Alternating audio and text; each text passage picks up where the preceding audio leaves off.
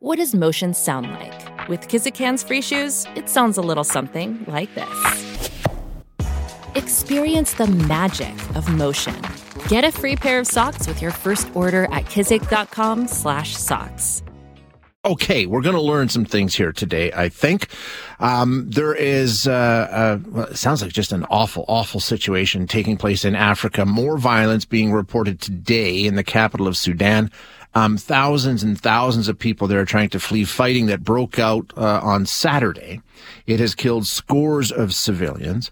There's been repeated calls from the international community for a ceasefire, but today, as I said, warplanes continuing to bombard Khartoum, and there are reports that hospitals and homes have been destroyed. There's been attacks on diplomats and different aid organizations. It sounds like an awful situation in a part of the world that even before this was in dire straits. So let's find out exactly what's going on. We're going to speak with Jeffrey York, who is the Africa Bureau Chief for the Globe and Mail. Jeffrey, thanks so much for your time today. I appreciate you being here.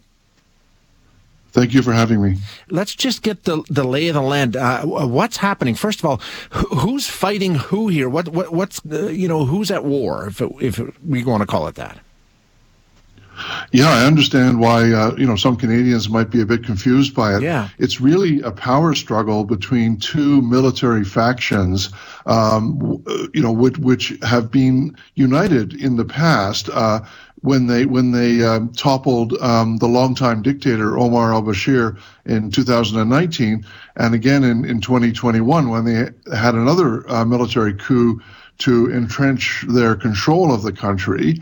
But they've promised that there would be a transition to a civilian government, and basically as push came to shove, it came closer and closer to the day when they were supposed to, sign the agreement and accept the terms of this transition to civilian rule.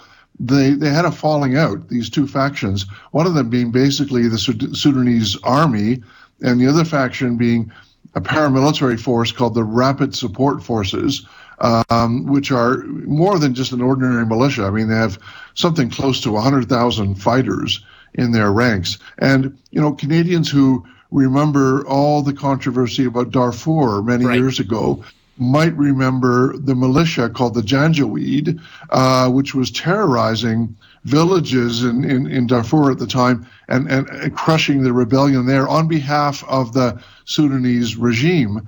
Well, that militia basically evolved into the RSF, the Rapid Support Forces, which is now this huge paramilitary force, which is one of the two warring parties in Sudan right now. Okay, so you've got two groups that were working together as part of a military operation that overthrew the government. Now they're battling for ultimate control, I guess, after their partnership fell apart?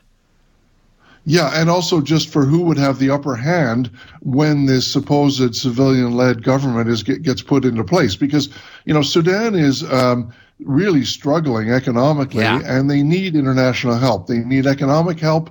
They also need humanitarian help. And they know that's going to be difficult if they continue to delay on a transition to civilian rule. Now, there's a third party here, which is the people, really. These street protesters, thousands and thousands of them, who've been courageously going into the streets week after week for years and pushing for full democracy. Now, the military and the paramilitary have been suppressing those protesters for years, although those protesters did have a big role in overthrowing the dictator Omar al-Bashir in 2019. So those forces, those street protesters are still out there. They're called the resistance committees. They are pushing for full democracy. And in a way, they're on the sideline watching this very deadly, bloody struggle between these two generals, which is really causing havoc all over the country. And the question is, what happens at the end of it? Is there still a transition to civilian rule? You mentioned havoc happening all over the country. I understand that most of it's centered around Khartoum, but like you say, there's things happening all over the place. How bad has it gotten? Warplanes, bombardment? I mean, it sounds like it's getting very, very, just devastating at this point. Yeah, I mean, a lot of it has been in places like Darfur that have suffered so greatly for many years, and in Kordofan and other regions.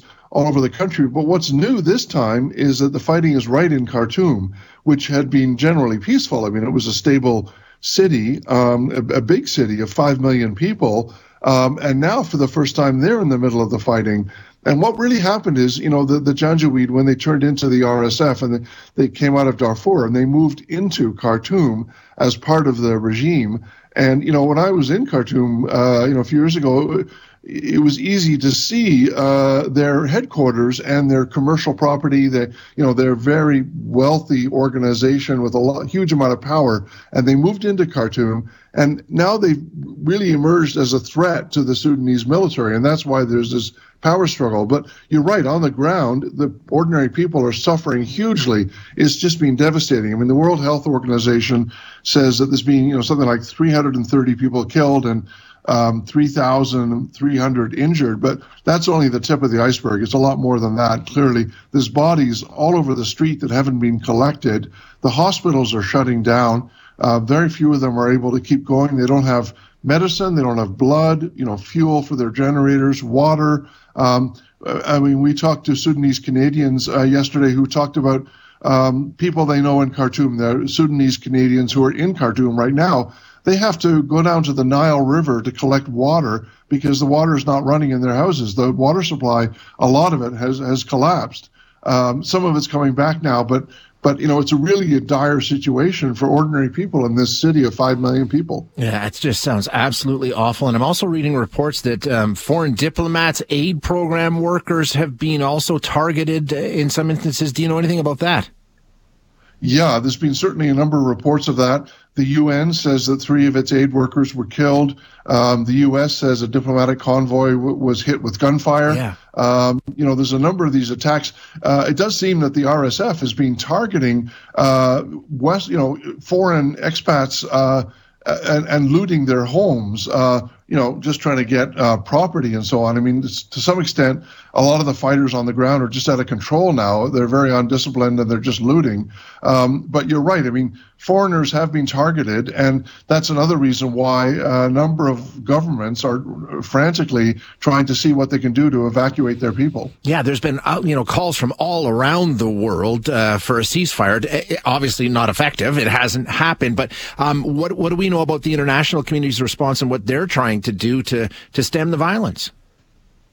Well, there's a lot of things are being tried. I mean, the U.S. is threatening now to bring sanctions in, but it may be a bit late for that. I mean, it's these warring generals don't really care about sanctions at this point. But there's certainly a lot of diplomacy, backroom diplomacy. Some of the Middle Eastern countries like Saudi Arabia and the UAE have a lot of influence in Sudan, so they are being pressured to intervene and do everything they can do to, and it's in their interest as well to try to bring a ceasefire. And on the evacuation side, a number of countries, Germany, Japan, the Netherlands, the U.S., are all reported to be mobilizing aircraft to try to get in to airlift their citizens out of the country. Now, if they do that, the big question is, what about bringing aid in as well, a humanitarian corridor or something to bring emergency aid into the country? Because right now they've got nothing and everything is running out. So they need not just evacuations, but also humanitarian aid. And it's important, and you pointed it out earlier, Jeffrey, to mention the fact that, Sudan was in dire straits before this started. We're talking about World Hunger programs because mass hunger was taking place there. Those have been suspended. So it's just adding another layer of misery to this country. Yeah, something like 1/3 of the population, about 15 or 16 million people, have been in need of humanitarian aid or are receiving humanitarian aid, and that's all being suspended. So, yes, there's hunger, there's starvation. A number of the programs to help the most severely malnourished people have been suspended. So people are going to die just on that side. So that's another reason why this is crucial. And, the humanitarian agencies are saying that their offices are being looted, vehicles are being stolen, and it's going to be very difficult for them to restart their programs when this is over. What a nightmare. What a mess. Jeffrey, thank you so much for giving us some insight as to what's happening there. I really appreciate it.